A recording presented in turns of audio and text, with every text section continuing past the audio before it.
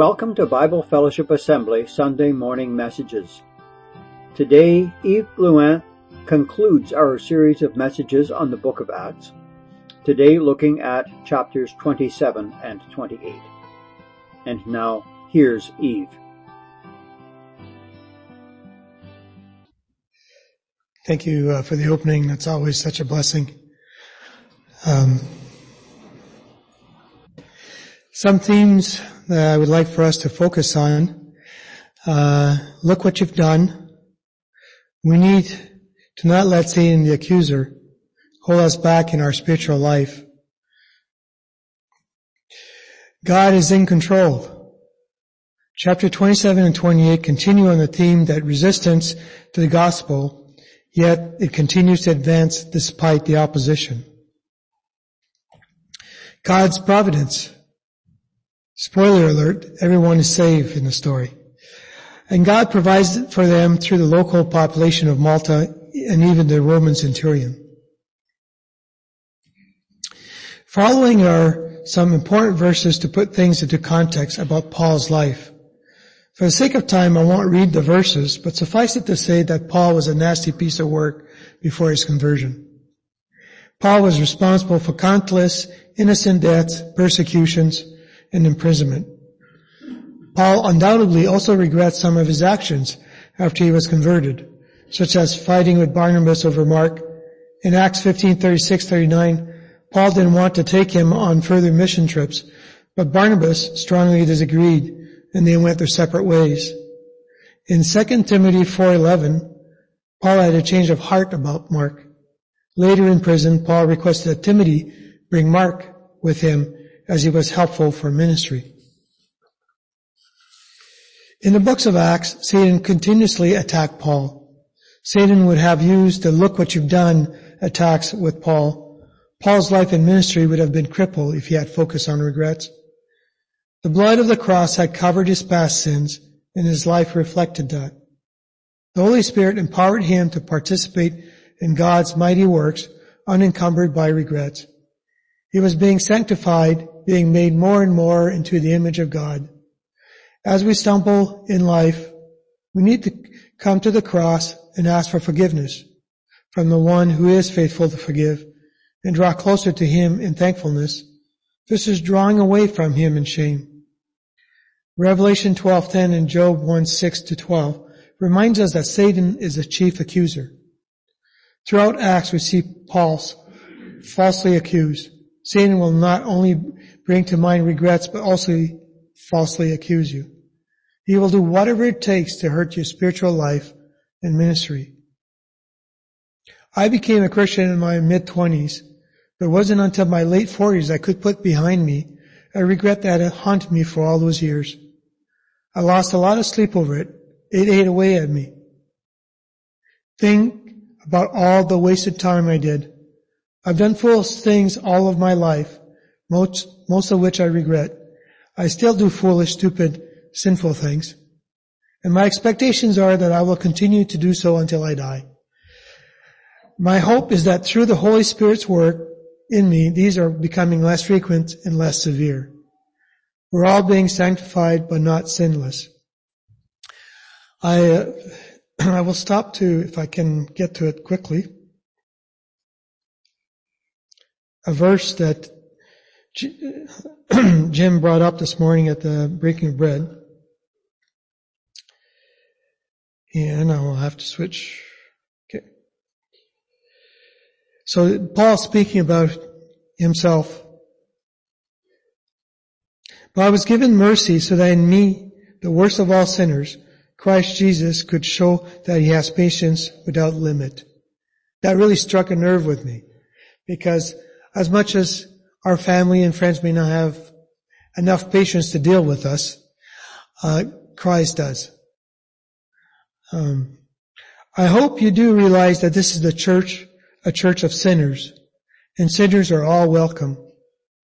An anonymous writer said, church is for sinners like AA is for alcoholics. If you can't admit you're a sinner, you don't belong in church. If you're a sinner, church is exactly where you belong. That's where we go to help each other get into and stay in recovery. one day at a time. A key verse leading to the events of Acts 27 and 28 is Acts 23:11, after the Jewish leaders arrested Paul and they plotted to kill him.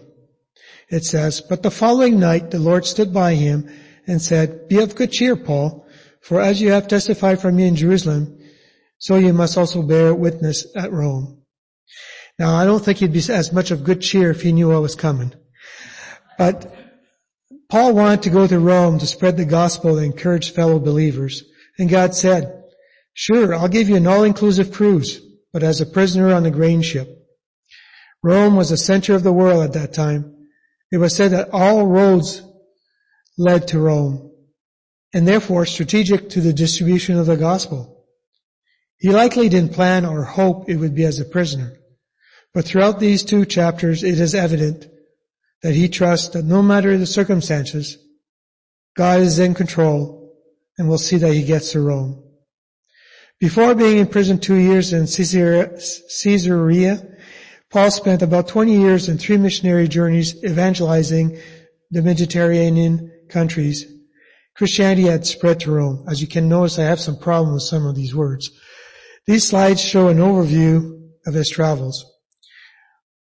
And this is his last journey. He was well traveled. While putting these slides together, I thought, it's too bad that Paul didn't belong to a travel loyalty points or rewards program. But he did. He was loyal to God and went where God sent him. The Bible speaks of his reward being a crown of righteousness in 2 Timothy 4:8, and the crown of life in James 1:12 and Revelation 2:10. The Bible assures us that those who love Jesus will receive a crown of life. Last week we left off with Paul being under arrest for 2 years in Caesarea. He appealed to Caesar to avoid being ambushed and killed by the Jewish leaders, as Festus wanted to do them a favor and send him back to Jerusalem to be judged again. It had been 2 years since he heard from God that he would go to Rome. As Dave Hook indicated, Paul had first to testify about Jesus to all the existing leaders of that region, including the descendants of Herod the Great. In Acts 27, we switch from the preceding chapter's courtroom and political drama to an action-packed story.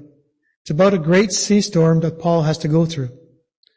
The sea is representative of punishment, as in the flood, Exodus, Jonah, and the beast from the sea in Revelation.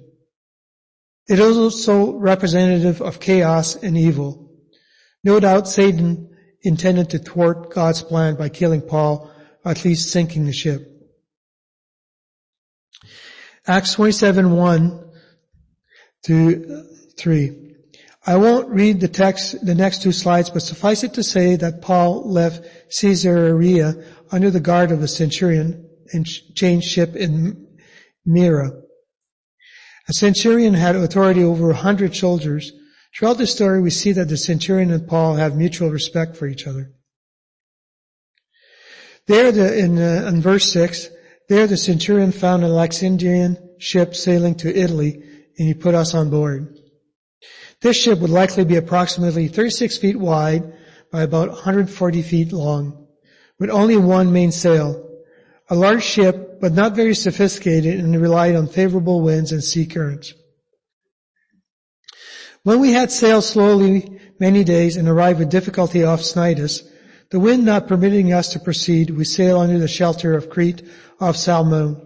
Passing it with difficulty, we came to a place called Fair Havens, near the city of Lasea. Now when much time had been spent and sailing was now dangerous, because the fast was already over, Paul advised them, saying, "Men, I perceive that this voyage will end with disaster and much loss, not only of the cargo and ship, but also of our lives." Nevertheless, the centurion was more persuaded by the helmsman and the owner of the ship than by the things spoken by Paul. In 2 Corinthians 11:25-26, Paul indicates that he had been shipwrecked 3 times already. And if we can trust that this epistle was written before his trip to Rome, this would mean that he had plenty of experience being shipwrecked.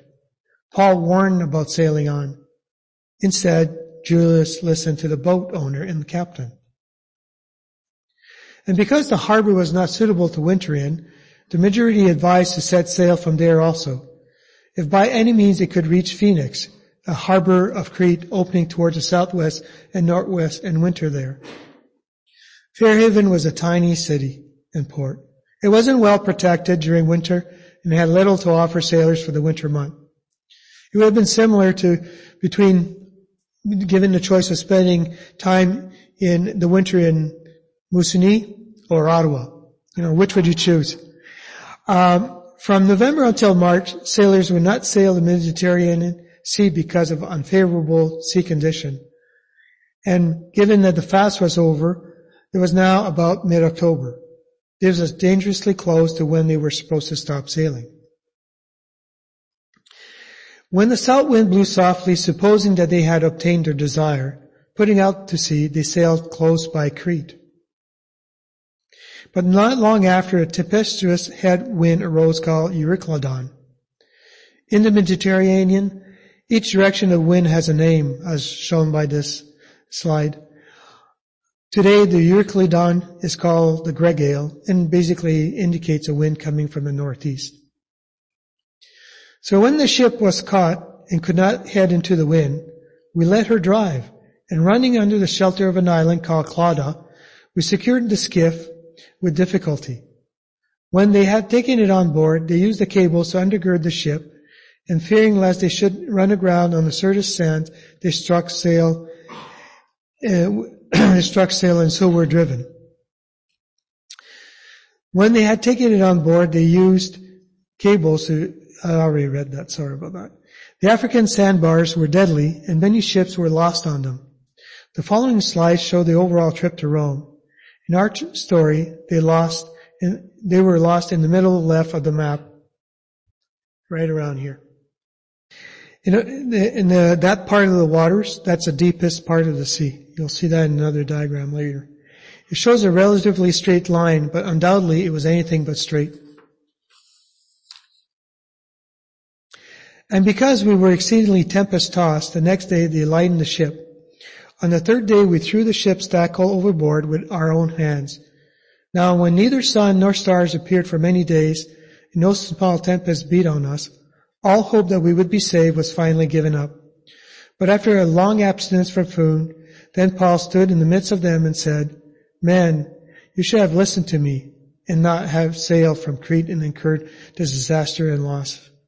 And I told you so. People love those. "And now I urge you to take heart, for there will be no loss of life among you, but only of ship. For there stood by me this night an angel of the God to whom I belong and whom I serve, saying, 'Do not be afraid, Paul. You must be brought before Caesar. Indeed, God has granted you all those who sail with you. Therefore take heart, men, for I believe that will be just as it was told me. However, we must run aground on a certain island.' Paul said that all would be saved. Having someone like Paul on board is good, because God will preserve him, so you get to be saved too. Once in a while you get on a plane and someone's first time flying, and they say, 'I was so afraid to get on that plane, but now that I see you're on it, I'm quite reassured that all will be well, because I know God's not finished with you.'" We're nearing the end of the journey through the storm. Now when the 14th night had come, as we were driven up and down the Adriatic Sea, about midnight the sailors sensed that they were drawing near some land. And they took sounding and found it to be 20 fathoms, and when they had gone a little further, they took sounding again and found it to be 15 fathoms. Then, fearing lest we should run aground on the rocks, they dropped 4 anchors from the stern. These would be sea anchors, and prayed for the day to come. And as the sailors were seeking to escape from the ship, when they had let down the skiff into the sea, under pretense of putting out anchors from the prow, Paul said to the centurion and the soldiers, "Unless these men stay in the ship, you cannot be saved." Then the soldiers cut away the ropes of the skiff and let it fall off. And as day was about to dawn, Paul implored them all to take food, saying, "Today is the 14th day you have waited and continued without food and eaten nothing. Therefore I urge you to take nourishment, for this is for your survival. Since not a hair will fall from the head of you, any of you. While seasick, eating is the last thing on your mind. This made me think of the sailor on the bridge, so seasick, and someone asked him if the captain had come up, to which he said, "If I have swallowed him, he has." In this section, it appears that Paul breaks bread or has communion with everyone, giving thanks to God. What an interesting situation, given the circumstances. Giving thanks in whatever circumstances you find yourself. And when he had said these things, he took bread and gave thanks to God in the presence of them all. When he had broken it, he began to eat. Then they were all encouraged and also took food for themselves. And in all, we were 276 persons on the ship. And so when they had eaten enough, they lightened the ship and threw out the wheat into the sea. When it was day, they did not recognize the land, but they observed a bay and with a beach, onto which they planned to run the ship if possible. And they let go the anchors and left them in the sea, meanwhile loosing the rudder ropes, and they hoisted the mainsail to the wind and made for shore. Striking a place where two seas met, they ran the ship aground, and their prow stuck fast and remained immovable. But the stern was being broken by the violence of the waves.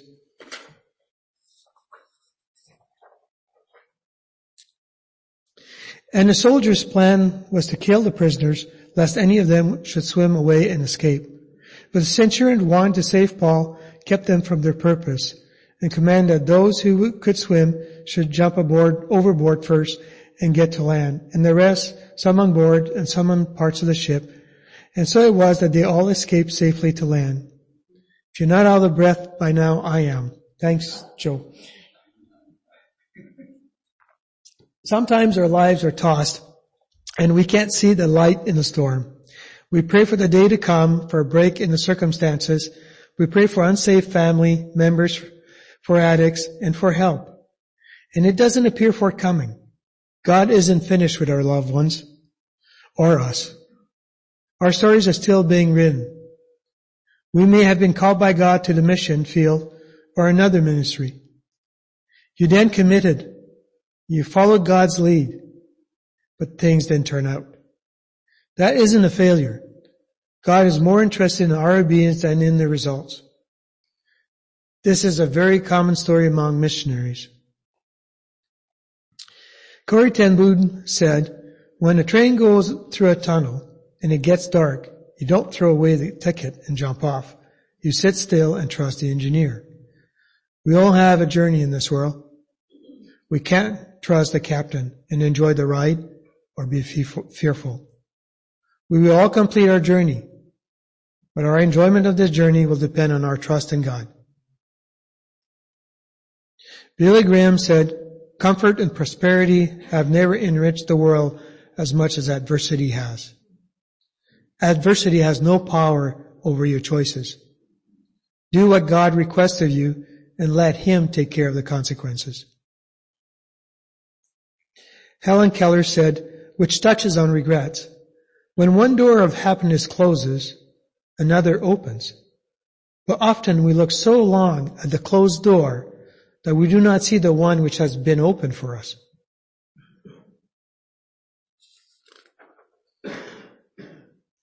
Acts 28:1. Now when they had escaped, they then found out that the island was called Malta. Fun fact, Malta is the 10th smallest country in the world and the 4th most densely populated.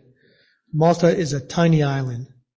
Malta also is a word for refuge. So they found refuge on the refuge island. That's kind of neat. The following slide shows some things of importance. The darker blue color, the deeper the sea is. And as you see, as I pointed out earlier, this part is quite dark. And this is where they were lost for a long time. The southern part of the map is Africa. And above Malta is the boot of Italy. You notice how far Malta is from land. They didn't have a clue where they were going since they had no stars at night to get their bearings on for 14 days. God took care of steering the ship to the tiny island of Malta. They could have otherwise have ended up in Africa or all dead. And the natives showed us unusual kindness, for they kindled a fire and made us all welcome, because of the rain that was falling and because of the cold.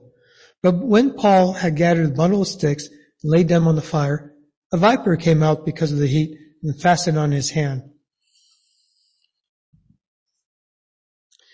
So when the natives saw the creature hanging from his hand, they said to one another, "No doubt this man is a murderer, whom though he has escaped the sea, yet justice does not allow him to live." But he shook off the creature into the fire, and suffered no harm. However, they were expecting that he would swell up or suddenly fall down dead. But after they had looked for a long time and saw no harm come to him, they changed their mind and said that he was a god. Imagine Paul after going through this storm and shipwreck ordeal. He goes to be helpful and collect firewood, and a poisonous snake latches onto his hand. He probably thought, when is this ever going to stop? I know I would. You've heard that adversity builds character, but it sometimes feels like saying to God, can we slow down, even just a little bit? In Greek, trial and temptations are the same word. Satan may try to destroy God's plan and send you various trials to achieve this.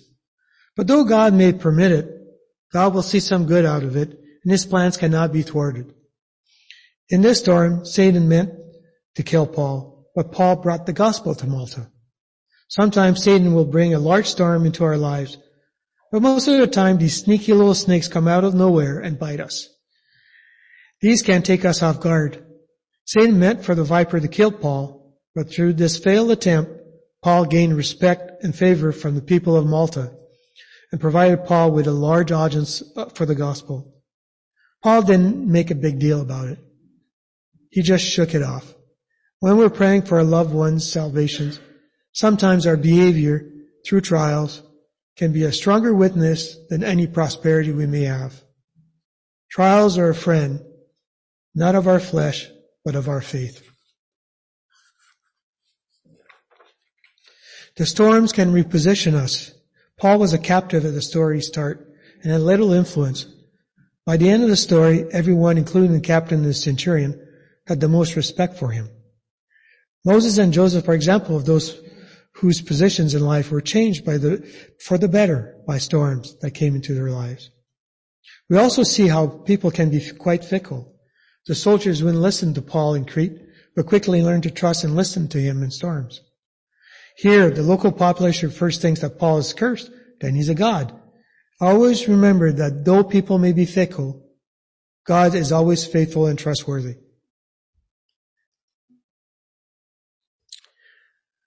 In that region, there was an estate of the leading citizen of the island, whose name was Publius, who received us and detained us courteously for 3 days.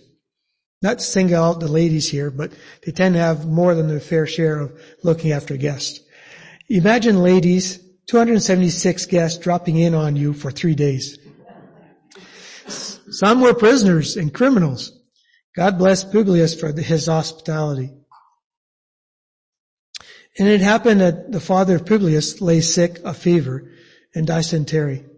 Paul went in to him and prayed, and he laid his hands on him and healed him.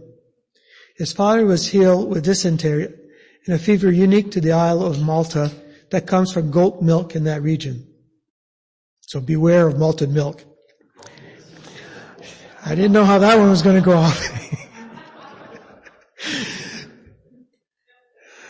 Oh boy. And it happened that the father of Publius I read that. So when this was done, the rest of those on the island who had disease also came and were healed. When Publius' dad was healed, many came to be healed. The word heal for this one is related to the word therapy, which is different from the one used for the father. The father's healing was a miraculous healing, while the general population's healings are referenced as medical healings. Just like a medical mission with Luke, the doctor, partnering with Paul, the miracle worker, to provide healing in Malta. Sometimes God uses us through miracles, and at other times through skills he's given us. No, I'm all lost. Anyway, I won't read this slide, but in summary, Paul visited many believers on his way to Rome. Christians came roughly from a full day's journey to see Paul. What an encouragement that would have been for Paul. I'll come back to verse 16, but in verse 17 to 29, Paul then invites the local Jewish leaders. He tells them that he is in chains because of the hope of Israel. The hope of Israel was that the Messiah had come and would come again, spiritual salvation through this Messiah, and the resurrection of the dead. Some became believers, but it appears that most rejected the gospel. He told them that God was now sending this good news to the rest of the world. This caused a great dispute among the Jews, as up until now, access to the true God was only through them. The fact that there was a great dispute also highlights that some did believe in the gospel. C.S. Lewis said, there are two kinds of people, those who say to God, thy will be done, and those whom God say, all right then, have it your way. Which are you? We can ask why some Jews reject Jesus, but what about those of you today who having accepted Christ, who reject him today? What is your response? Now, when we came to Rome, the centurion delivered the prisoners to the captain of the guard, but Paul was permitted to dwell by himself with the soldier who guarded him. During Paul's 2 years in Rome, he was under house arrest, changed to a palace guard. That's the equivalent of our modern-day ankle bracelet, just a lot more inconvenient. Food for thought, though. Was Paul chained to the soldiers, or were the soldiers chained to Paul? The soldiers would rotate every 4 to 6 hours. This meant that Paul had both a captive audience and a new one several times daily. How many of those soldiers must have become believers? They were at a disadvantage, tied to a great evangelist from whom they couldn't escape. Imagine the conversation going something like this. Paul saying, what do you want to talk about? I don't know. What do you want to talk about? Says the soldier. Well, now that you ask, and you can see where that would go. Maybe a soldier captivated by Paul's discussion, wanting more time with him, would tell his relief soldier, how about I'll take your shift. You go be with your family. In Philippians, speaking of his first imprisonment, he starts his epistle by referring to the evangelization of the palace guard and ends his epistle with a reference to those he converted from Caesar's household. His most prolonged incarceration was the most significant period of Paul's impact on the world. He wrote the epistle to the Ephesians, to the Philippians, to the Colossians, and to Philemon. Sometimes we may feel trapped by the circumstances of our lives, but these may be God's opportunities for us for growth or service now or in the future. John Bunyan, while in prison, wrote one of the greatest Christian stories, The Pilgrim's Progress. Many prisoners throughout the ages, including today, have used their situation for evangelization, such as Richard Wurmbrand. Susanna Wesley had 19 children, of which only 10 survived, with her husband frequently absent during church business. Fire twice destroyed their home. It would be understandable if she felt trapped by this situation. She was the mother of Charles and John Wesley, which set England on fire for the Lord. My maternal grandmother had 18 grandchildren, of which 17 survived. She was a frail little woman under 5 feet and no more than 100 pounds, but strong in her faith, so much so that I named my firstborn after her, Beatrice. At her test, she had 136 direct descendants. We're called to honor God wherever He has called us to be. Though Paul is the central figure in Acts, Acts is not about Paul. It is about the early church and shows how the gospel spread. It's about God's control, providence, and faithfulness. The book of Acts, you'll note, ends without an ending. That is because the story continues. You and I are part of that story. For those of you curious about what happened to Paul, he was incarcerated for 2 years, released for 1 year by Nero, and then rearrested and beheaded. After Nero's first meeting with Paul, Nero is said to have closed his heart further to the gospel and opened his mind to more evil, becoming an insane ruler. In conclusion, Paul's story is an excellent example of not letting your past define who you are today. That in Christ you are a new creation empowered by the Holy Spirit to serve God. You are more than the sum of your past mistakes. You're redeemed. Your past only has the power you allow it to have over you. Consequences may be unavoidable, but our spiritual growth and happiness depend on focusing on our redemption and being faithful to God. Follow God's prompting in your life and let Him take care of the obstacles. God isn't finished with your story or those of your loved ones. I want to leave you with this final slide. We're all under construction. We thank you, Lord, that you gather us to get encouraged by it, to know that you have great plans for us. We may not know what they are. We just have to follow your lead, Lord. And we have to put the past behind us and look as to what you have for us in the coming. We thank you, Lord, and we ask you to bless our time this week. Keep us safe. Help us get closer to you, Lord. In your precious name we ask, amen. Thank you for listening. Come back next week for the next Sunday morning message from Bible Fellowship Assembly. Visit us on the web at bfa.church, where you will find our physical address and contact information.